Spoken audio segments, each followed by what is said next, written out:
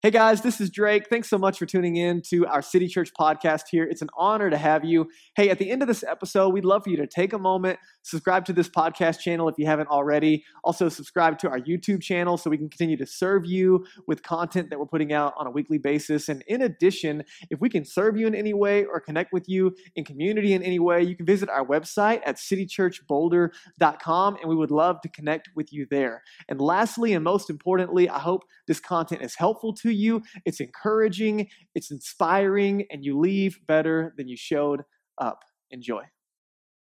Welcome to City Church. You guys okay? Microphone's a little hot. They'll bring it down. Really glad you guys are here. It is not 30 degrees in the room. Who's excited about that? If you were here last week, it was cold enough to have penguins living in this room. It was so cold. So, it's not cold anymore. Hey, so glad you're here. If you're a first-time guest with us in the room, we're so glad you're here. If you're joining us for the first time online, also glad that you're here. Really grateful to have you. My name is Drake. I'm the lead pastor here, and it's an honor to be gathering with you this morning. We are in the middle of a series on identity, calling, and community, and the series is building on itself, and so you can go back and pick up the last two messages on our podcast, our YouTube channel, and they're all complementing one another, so I highly recommend that you do that. It's been really amazing hearing the stories that are coming out of these weekend gatherings, as well as then how we're moving that into these city groups that we have that meet weekly, processing this stuff in community. And so I just want to encourage you to take advantage of those spaces if you are just now catching up with us. Now, we are committed here at City Church to practicing the way of Jesus together in Boulder. And listen, no matter where you're walking in on your spiritual journey today, you are loved, safe, and welcome here at City Church, and we mean that. Our desire is very simply to meet you where you are, help you take some next steps in your journey, whatever that might mean for you today. And so really genuinely glad that you're here. Now, last week was a super important catalyst for today's conversation. Don't worry, you're not going to feel left out, but there's a big part of the identity conversation. We're asking those big questions. Who am I, and who is God, and who am I in relation to God, and what does that mean for this life that I am living? And we've been pressing into some of those really deep questions and in the process of self-discovery. And we've been answering the question, we say it like this a lot at City Church. What does it mean to follow Jesus? Not just a cognitive rearranging of the mental furniture of your mind toward a set of beliefs that hopefully have some kind of influence about what happens to you when you die. It's not the invitation of Jesus. The invitation from Jesus is to follow him. And we talk about that here at City Church as organizing our lives around three very specific things. When Jesus invites us to follow him, we'll look at it today. He means that we are invited first to be with Jesus, then to become like Jesus, and lastly, to do what Jesus did. That's the very specific invitation from Jesus himself when he extends that for you and I to be a follower of Jesus. Be with Jesus, become like Jesus, and do what Jesus did. And so the question we're asking in this series is, who are you becoming? No matter your stage of life, no matter your season of life, no matter what's happened to you, no matter what you've had in your control or out of your control, you are becoming, whether intentionally or not, into the person that you are today and into the future. And so as we think through this process, the goal of this series is just to equip you to begin to think and dig underneath the surface of who God has called you and created you to be. Even if you're not sure what you believe about God and what you believe about Jesus and where you're staying with that whole church and Jesus thing, we believe there's a God who loves you, has a plan for you, for your life, created you on a purpose, and with that purpose comes incredible joy and peace in this life in relationship with him. So to kind of help us kick it off, just back in the same vein, I have a couple of quotes for you just to reform our understanding of this series. So this is from St. Augustine. He said, "How can you draw close to God when you are far from your own self? Grant, Lord," this is his famous prayer, "that I might know myself, that I might know thee." And so there's this incredible tie between the knowledge of self and God. Now, this is not, internal enlightenment, God's in everybody, and you just got to get to know yourself and this hippie. We're not, that's not this invitation. This is that there's something incredibly beautiful about the understanding of knowing self and getting to know God. J.I. Packer says it this way. He said, "A little knowledge of God is better than a great deal of knowledge about God." Now, I don't know your background, but the Western kind of culture of church has been information saturated with very little activity or change that comes from it. And so you know this because this is probably true of you, just like it's true of me. I can know all the right things, and it doesn't necessarily bring about transformation in my life. And J.I. Packer is getting at this space of not just information, but relationship, that a little knowledge of God is better than a great deal of knowledge about God, in the sense of what we're talking about when it comes to relationship. And John Mark Comer says it this way: identity and calling is not something that you create, which is maybe where we get some of the pressure that we feel around this conversation, but rather it's something that you discover from your Creator. All those people are way smarter than me, and so now we're just going to pray and go home, okay? It's a joke. They are smarter than me, but we're not going home, okay? Not yet. So Matthew chapter 9 is where we're going to be this morning. If you want to follow on the screen, it's also in the Bibles and the seatbacks in front of you. You're welcome to those. Those are a gift for you if you'd like to take them home. But this is Jesus having a conversation with a guy named Matthew. Matthew is actually the author of the letter that we're reading, Matthew chapter 9, so it's kind of a cool that you kind of watch this swing forward, but let's watch this call from Jesus and just figure out what you're going to do with it, okay? So Jesus is moving on, and he said he saw a man named Matthew sitting at the tax collector's booth, and Jesus looks at him and says, "Follow me." Now, cultural context, a tax collector is like the scum of the earth. And so Jesus is this awesome rabbi. People are super inspired and interested in him. They're not quite sure if they like him or not yet. He's doing some really cool miracles. All this stuff is happening. And then Jesus starts to hang out with people that look nothing like him, live nothing like him, think nothing like him. And it really starts to ruffle feathers. And Matthew is one of those guys who has betrayed his own people to work for the Roman government and use his position not only to tax for the government, but then he could add whatever on top of that tax to fill his own pockets. So no one likes this guy. And Jesus looks right at him and says, "Follow me." And if there's anybody with Jesus in this moment, they gasp, maybe even sick to their stomach a little bit. The feeling of disgust that they would have in this moment is something you and I can't quite wrap our heads around. And so then Matthew gets up and follows Jesus. He's in that moment. And while Jesus was having dinner at Matthew's house, which is super cool of Jesus, by the way, he just invites himself over for dinner at people's houses. So practicing the way of Jesus, that should be something we start doing, okay? So just, hey, what are you doing this Wednesday? What's on the menu? Sweet, I'll be there. It's a great plan. So Jesus invites himself over for dinner, and many tax collectors and sinners came and ate with him and his disciples. And so this is awesome party with a bunch of people who look nothing like Jesus, a bunch of outcasts, a bunch of people who fit not even close into the religious expectations of the day. And then Matthew goes on and he tells us, when the Pharisees, these are like the religious elite, the super self-righteous, following all the rules to a T, they look at this situation and they say, "Why does your teacher eat with tax collectors and sinners?" And on hearing this, Jesus said, "It's not the healthy who need a doctor, but the sick." Which is really interesting because Matthew and all of his buddies are sitting around the table in this moment when Jesus says that. So Matthew and all of his friends are there, and we can just assume that the Pharisees are on the outside asking these questions. And it's like Jesus kind of leans over in the middle of this big party towards these self-righteous guys who are trying to throw rocks outside, and he says, "Hey, it's not the healthy that need a doctor, it's the sick." And then Matthew's sitting right there, and he's like, "I think he's talking about me." And I think they just kind of nod their heads and yeah, and they just keep on partying, right? They just kind of accept it for the reality that it is. And then watch this. Matthew goes on and he tells us to the Pharisees, "But go and learn what this means." And he pulls out a verse that they would have had memorized, but fortunately ignored. "I desire mercy, not sacrifice. For I have not come to call the righteous or those who think they have it all together, but sinners."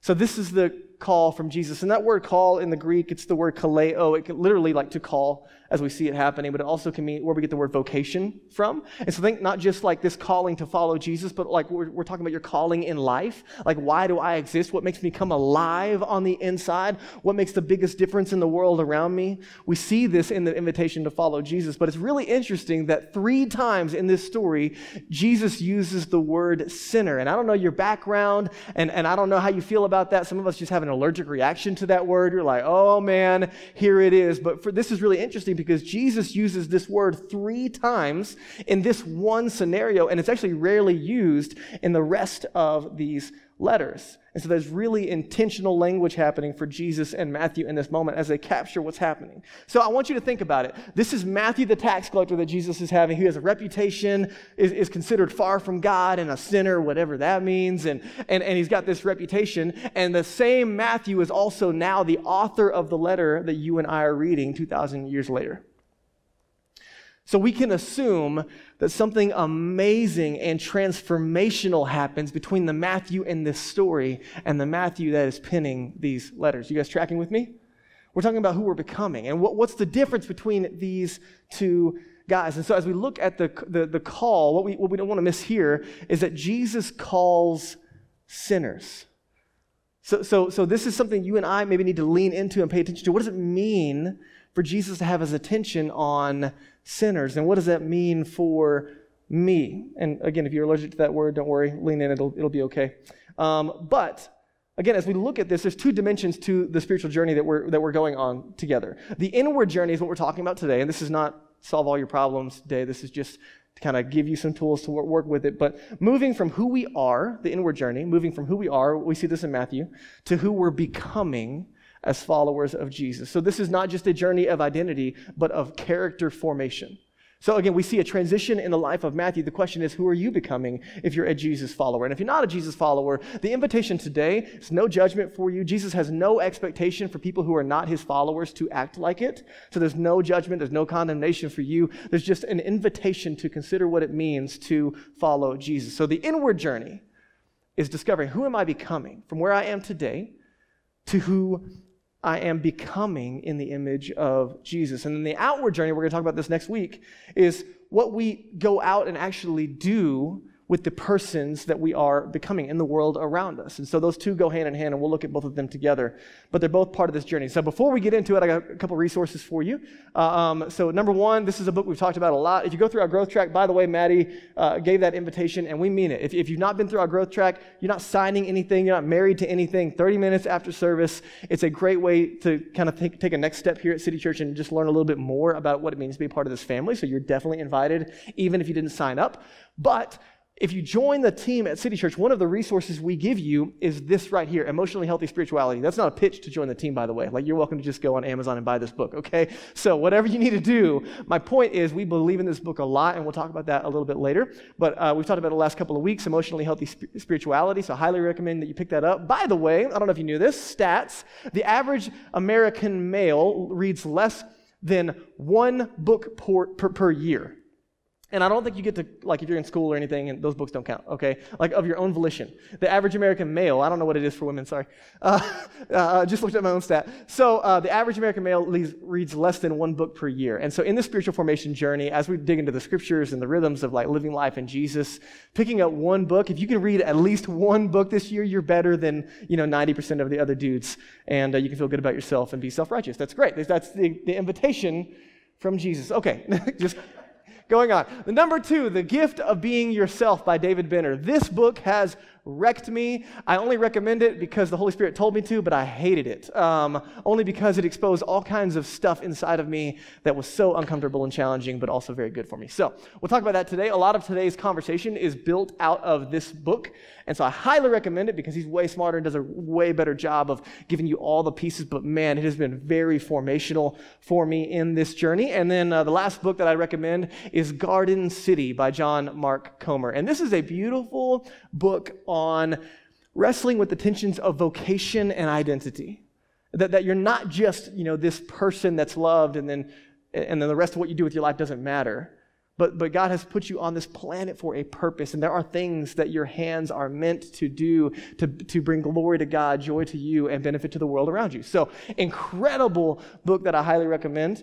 And those are all just resources for you because we can't cover it all in one sitting. You guys cool with that? All right, let's move on. So, as soon as you and I set off on this inner journey, how many of you guys like The Hobbit?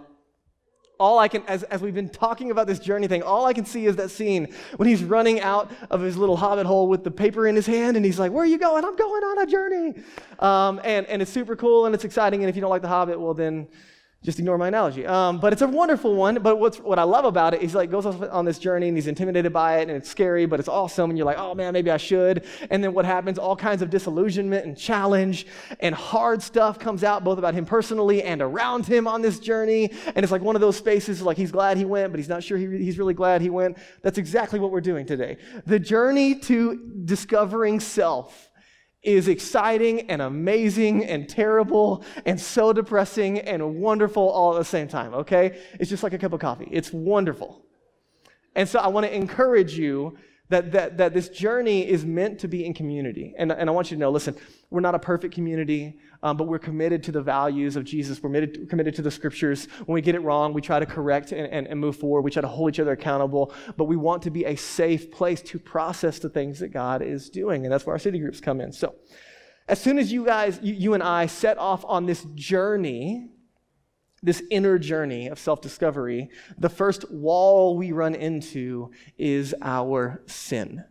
And this word sin, again, we were talking about it earlier, depending on your background, like you can just have this allergic reaction. This is such a loaded word in our culture, especially like depending on how you've grown up. There can be a lot of hurt associated with this word, where we live like in a culture currently, if you've been anywhere around kind of the Christian church over the last 60 years, where there's this like culture-wide overreaction to some of the damage that this word has brought about based on just maybe its misuse or like kind of this fire and brimstone. I was meeting with someone earlier this week who's not a follower of Jesus and said, hey, tell me about your spiritual journey, and kind of give me some of the background stuff. But then like one of the stories that they have is like, yeah, and I don't remember all of the pieces, but this person told me that I was going to die and go to hell.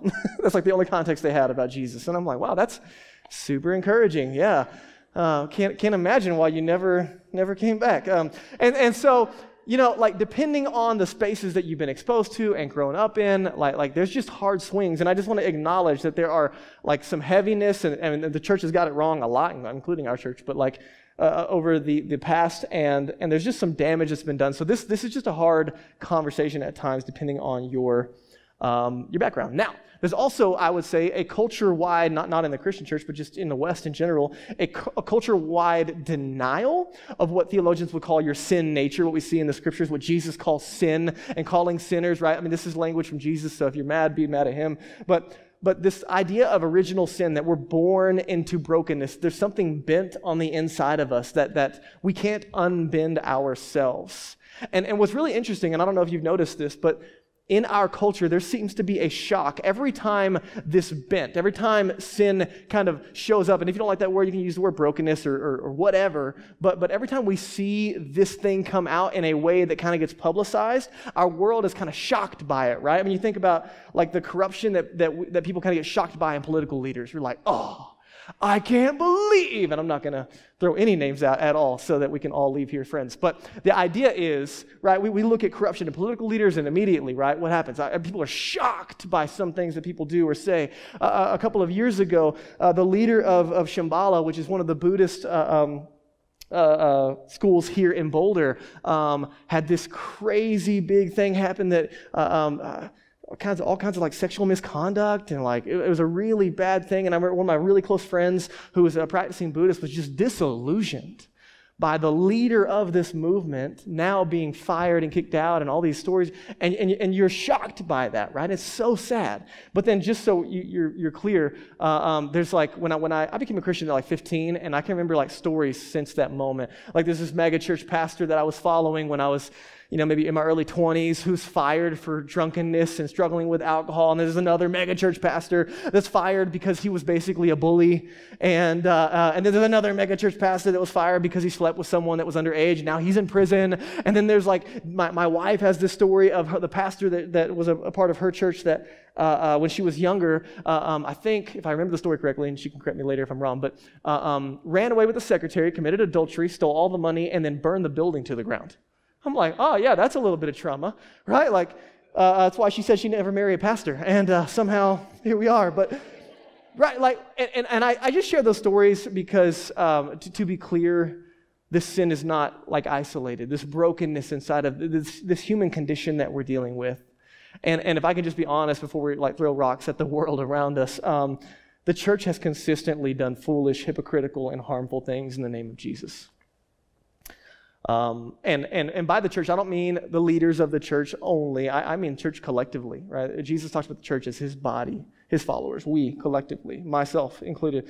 And to be clear, when the church messes up, which she does often, we should repent of those things. And I hope that we do continually.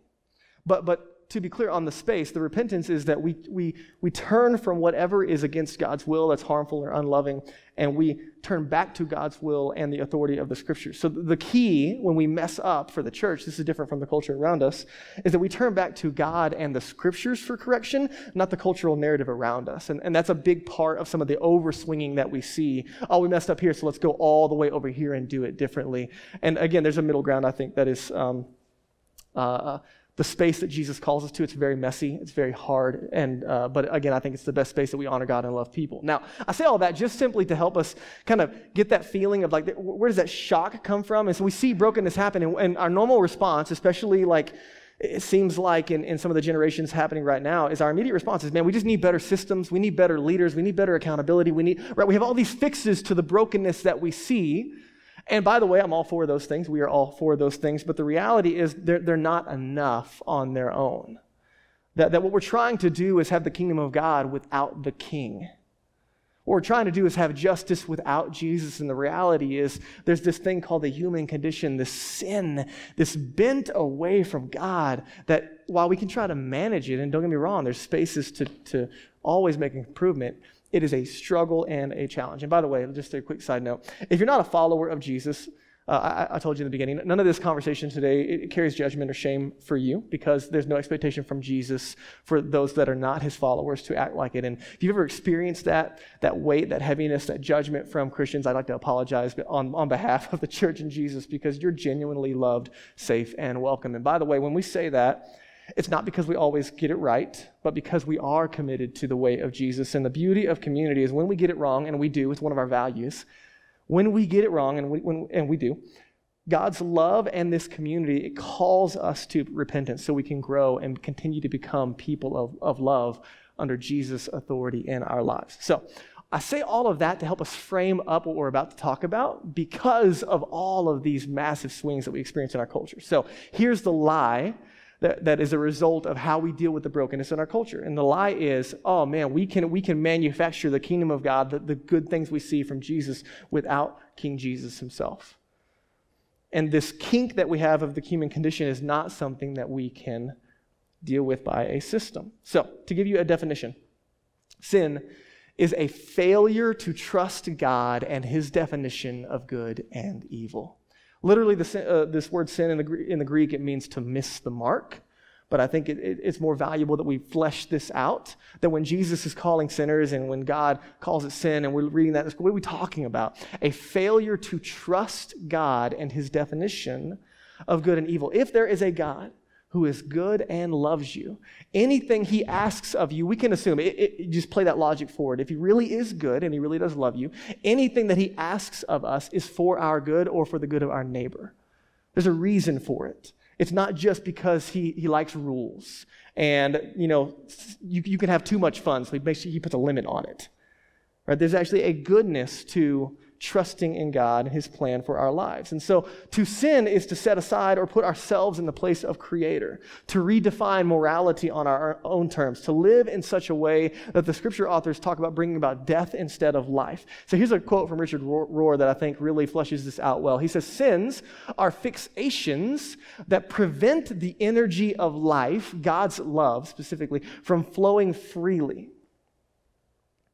They are self-erected blockades that cut us off from God and hence from our own authentic potential. So to be your true self, to be all that God has created you to be, is to deal with your whole self, the good, the bad, and the ugly. And Richard Rohr talks about it here like there's this blockade. So I want you to think in the terms of relationship and not religion, that there's this blockade of intimacy with this God, this Father who loves you. So this is not rules and regulations, this is relationship. Just like if you were to sin, you don't have to use that word, but if someone sins against you or you sin against them, what happens? There's a blockade in that relationship, isn't there? There's an issue that needs to be resolved. In the same way, sin is a blockade in the relationship with God who loves us. There's a distance that is put in that space. And so again, we don't want to look at this as a legal category, but a relational category. And so here's what's interesting is that Jesus compares sin to an illness that needs healing. Did you guys catch that? I came not for those who are healthy, but those who are sick, to call sinners. He compares sin to an illness that needs healing. So did you know, in the Greek, the word saved, every time you see that word, saved and healing is the same word in the Greek. It's sozo. Every time you see the word saved, every time you see the word healed or healing, it's the same Greek word, meaning for Jesus to save us is for Jesus to heal us, to make us whole. And Jesus wants to come into our illness, if you will, this human condition, this bent of brokenness, and help us to become who we were really created to be. Now you know this, sin is not just a behavior issue. So there's this book called The Invitation to a Journey by Robert Mulholland that is solid and a little heady, so I didn't put any quotes on there for you. I'm going to summarize just so we can kind of feel this together. And I'm going to give my personal examples because I've got plenty of those. We talked about how I'm just like totally emotionally dysfunctional, and I got all kinds of baggage that I'd love to share with you to make you feel better about yourself. So here we are, okay? So pick up all your rocks and you can just throw them over here, all right? So as we have this conversation, he talks about the layers of sin. And so it's not just behavior modification that we're talking about, like be a good person and then God will probably like you. That's not what we're after. In fact, the invitation here is that God loves you as you are, and he wants to heal you and to save you from that sin condition. That's a very different narrative. And so he talks about 4 layers of sin, if you will. And again, kind of stay with me in this definition. The first 2 layers of sin deal with what he would say the scriptures speak to clearly. And so like the first layer he talks about is, so I'll give you my example. When I was not a Christian, this is kind of like cultural norms, things we just kind of consider like probably good things to do. Like don't kill people and don't lie and like don't rob banks and don't commit adultery, right? Like there's something, I wasn't a Christian, but those seemed like probably pretty good things not to do. You guys tracking with me? So there's like first level sins that kind of like a lot of the world, not everybody, but like there's a majority of the world that agrees with that space. And then there's like a second layer that he talks about that are still where scripture speaks plainly, but they might be countercultural to the culture that we live in. And so for me, here's what it looked like. Pre-Jesus, I was like, cool, don't kill anybody, don't lie, and go to heaven when you die. That was kind of my understanding of if there was a God, that's how it's going to work. I met Jesus, he changed my life, and it was like a month into following Jesus where I learned that pornography was a sin because of the issue of lust. And I'm like, oh, cool. Well, maybe we should, and then messing around with my girlfriend was not exactly God's plan for my life. And I'm like, oh. And I had values and ideas that then were met up against some very clear stuff in Scripture that I just never read. And maybe God has a better plan for me when it comes to relationships than the way that I've been doing it.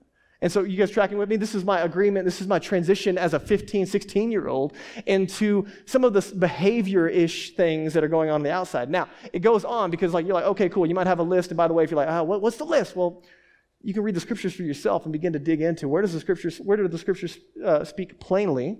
And can we trust God in that space? But then it moves into what he calls unconscious sin. So over time, as you follow Jesus, in love, he starts to reveal things in you that are ugly and broken and bent, and they're not as easy as behavior modification.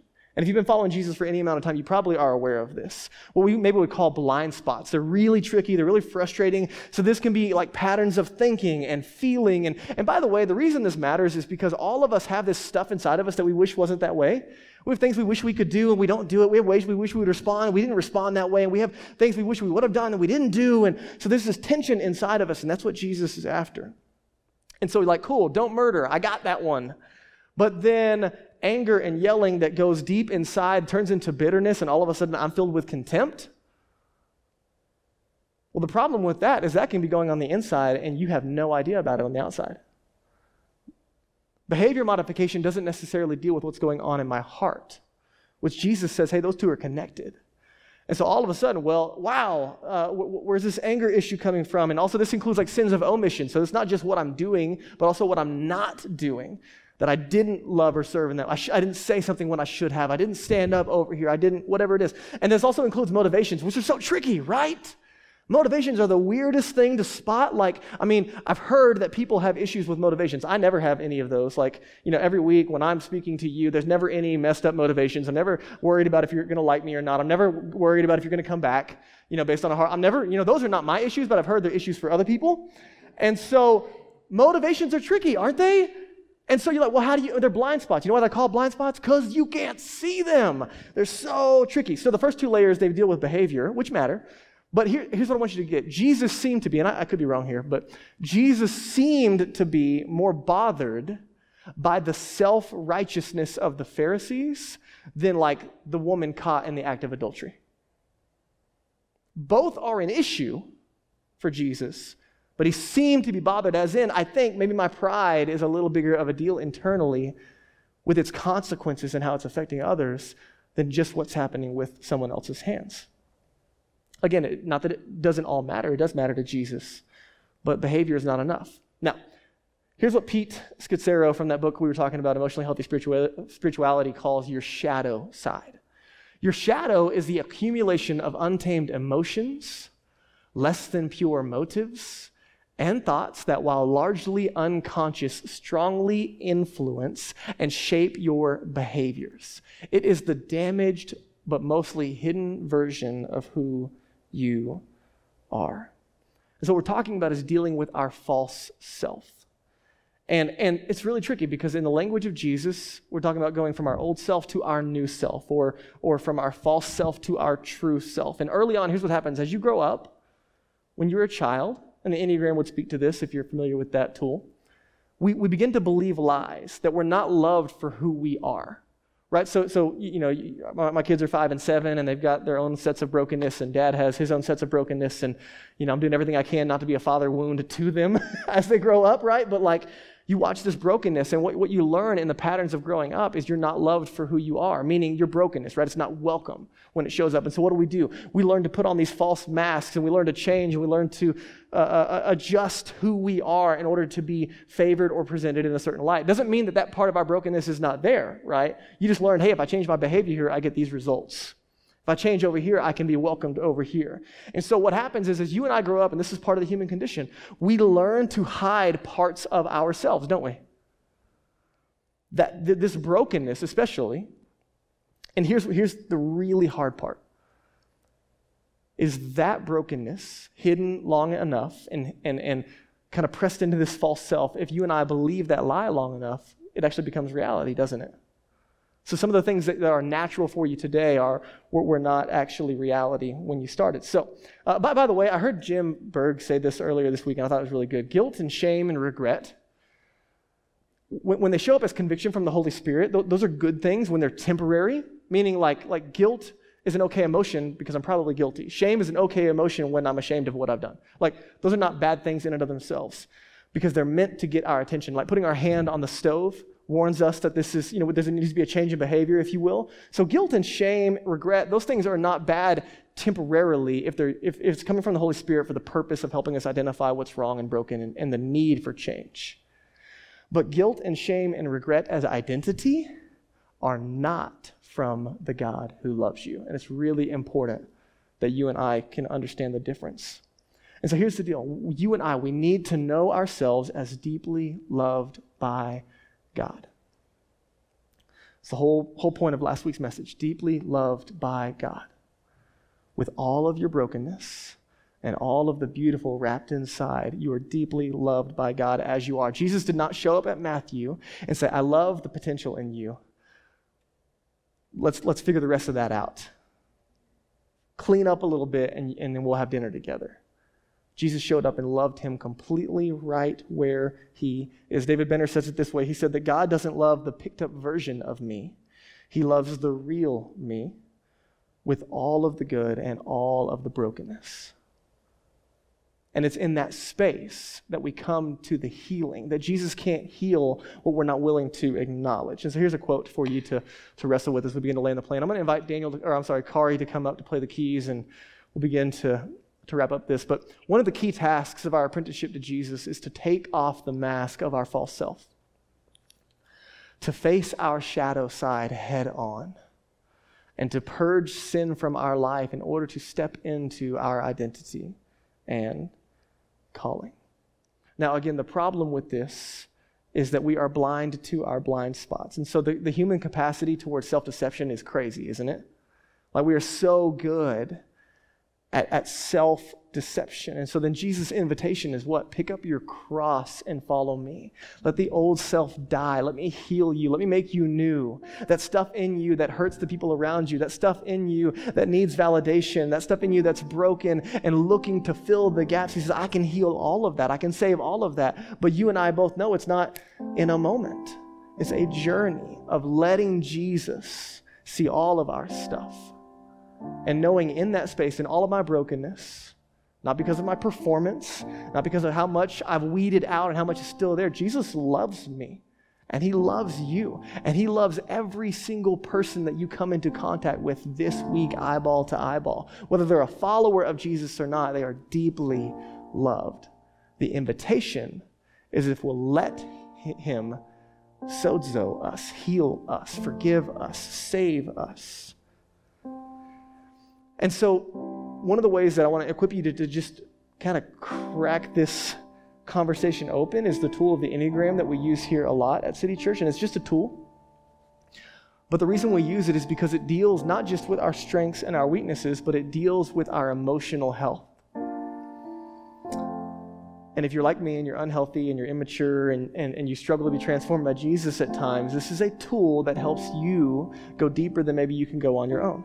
And so here's a resource that we talk about a lot. I know so many resources, so I highly recommend that you pick up this book if you haven't already. The Road Back to You by Ian Morgan Cron and Suzanne Stable. It's an incredible, incredible book on the Enneagram. And the reason this is so helpful is because the Enneagram helps us to distinguish and measure our motivations. But they're really hard to diagnose, right? Like, it's really hard to know why you do what you do. It's hard to dig under the surface. If you're an emotional idiot like me, it's really hard to evaluate what's going on the inside. And so let me just give you a couple of encouragements. We're going to use this in our city groups this week. We use this a lot at City Church already, but it takes you on a journey of self-discovery, of just understanding your makeup and your person. And by the way, just some encouragement for you. We don't use this tool as a weapon. Right? This is not to talk about others' numbers. Oh, you're a 9. That's why you're the way you are. This is a tool for you. Right? Jesus says, hey, you got some 2x4s in your own eyes before you try to deal with the sawdust in someone else's eyes. So we're here for each other, and you might have some sawdust, but I got 2x4s, okay? So let's deal with those first. Also, just want to encourage you, right? We don't label people here. Oh, you're such a 4. Oh, you're such an 8. We don't do that. Why? Because you can't read people's motivations. You can see their activity. You can't see why they did it. That's one of the tricky parts about the self-discovery journey. And we also don't make excuses, by the way. I'm an 8 on the Enneagram. Through a lot of hard work and processing, I'm an 8. And it doesn't give me an excuse to be a jerk, even though that's part of my unhealthy tendency. I'm just an 8. Nope. No, and I'm a follower of Jesus, and I'm called to love my neighbor. So here's one last quote for you, okay? The Enneagram, this is just a quote out of the book so you can be encouraged. The Enneagram is not exclusively psychological, nor is it feel-good, self-help, insipid intellectual fare. How awesome is that when taught correctly? By the way, this is beautiful. If myself could have helped myself, don't you think myself would have done it by now? That is so true. He goes on, and he says, the true purpose of the Enneagram is to reveal your shadow side. That sound familiar to you? And offer spiritual counsel on how to open it to the transformative light of grace. Coming face to face with your deadly sin. It can be hard, painful, because it raises to conscious awareness the nastier bits about who we are that we'd rather not think about. He goes on. No one should work with the Enneagram if what they seek is flattery. But no one should fail to do so if what they seek is deep knowing of self, as David Benner cautions. So, bravely on. That felt like really good encouragement to end the service. Bravely on. So, as we wrap it up this morning, I hope that you're challenged. Listen, brokenness is a part of the human condition. That's the point. And Jesus sees that brokenness, and he loves you where you are today. Whether you're a follower of Jesus or not, today, he loves all of you. But he's also committed to who you're becoming. So remember, you are not your sin. It's not your identity. It might be your activity, but it's not your identity. You're not your type even. You are deeply loved, a son or daughter of God as a follower of Jesus, and he wants to save us, to heal us, to make us whole. David Benner, in that book, he said that you cannot change what you're unaware of. And so part of this inner journey is bringing our whole selves to God in order to find healing. So a couple of next steps for us today. Number one, maybe you're not a follower of Jesus in the room. I just want you to know the invitation is on the table. Jesus calls all of us to trust in him. And if you've never made the decision to trust in Jesus, know that his love is for you. It's been proven for you. He didn't just come to walk with guys like Matthew. He came to die for guys like Matthew and guys like me and ladies like you. Jesus gave his life in our place for our sin. That he died in our place for that brokenness to defeat it. He was buried. He rose again, overcoming sin, death, and the devil to give us new life and to help us more fully walk into that wholeness of life with God. And so maybe you've never trusted in Jesus, and I want you to know that invitation is open for you today. It's very simple. In your heart and mind, you can say, Jesus, I believe you're the Son of God. I believe you died for my sin, and I believe you rose again to make me new. However you would articulate that in your own heart and mind, you can make the decision to trust in Jesus and what he did for you today.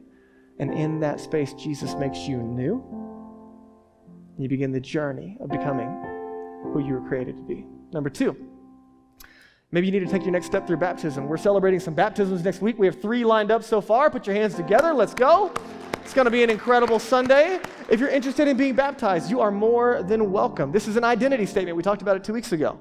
We go under the water, we come back up. It's Jesus' death, burial, and resurrection. It's the old me is dead. Jesus has made me new. We do it because Jesus commanded us to identify with him. If you've never been baptized, since making the decision to trust in Jesus, I highly recommend that you take that step in celebration and identity. Next step. To just continue on the journey of self-discovery through the scriptures and other resources. This is something that doesn't just get solved on a Sunday. And so we have tools for you. There's scripture journals in the lobby, Bibles there, tools online, city groups, all of that for you to just keep pressing in to know why you believe what you believe. And then to pick up maybe 1 or 2 or 5 of these books that I've recommended, beat the stats, and begin to be transformed. Just want to encourage you in that. All right, next one. Join a city group. Listen, there's safe places with safe people. Not because we're perfect, but we're committed to Jesus and his way of loving one another. And so if you're not in a city group, I recommend that you join one and dig into community. We're going to process, I heard some amazing stories last week from our city groups. We're going to continue on this journey together. By the way, it's okay that you walk in and you don't know everyone up front. Relationships take time, but we're committed to that space. We want to invite you into it. And lastly, I just want to invite us in this next moment as the band leads us and you're going to have time to respond to God's activity, whatever he's done today in our hearts and minds. Let's respond to God's activity through surrender, through repentance, which just means to change the way that I think and to agree with God about something. Praise, receiving prayer, whatever it is that you need today. I just want to encourage you to respond. If you're making decisions and we can help you, use that connection card. Let us know. Our prayer team's going to be in the back. They are super friendly and they're very safe and they got breath mints so their breaths don't stink, right? Like they no coffee breath for you. But they'd love to join you in prayer over whatever you're going through. Or you might need to pray for someone else or whatever it is. It's going to create space to respond appropriately to what God's doing, okay? Will you bow your heads with me? As we bow our heads and close our eyes, we're just going to take a moment to reflect and respond on what Jesus is doing in our own hearts and minds.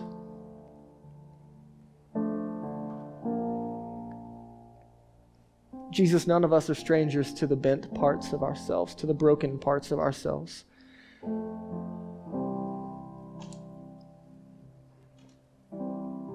But there's also the reality that we're blind to a lot of it too.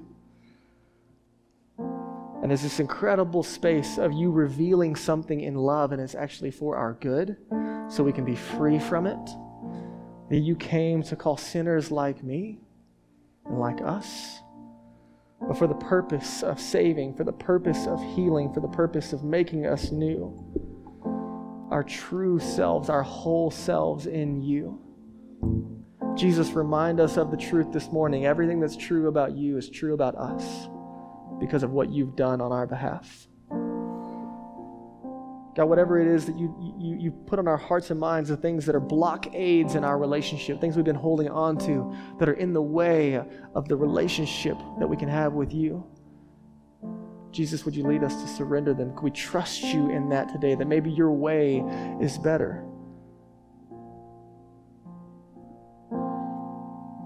So Holy Spirit, do whatever you want to and lead us in that space. May we be not just hearers, but doers of what you called us to. It's in Jesus' name.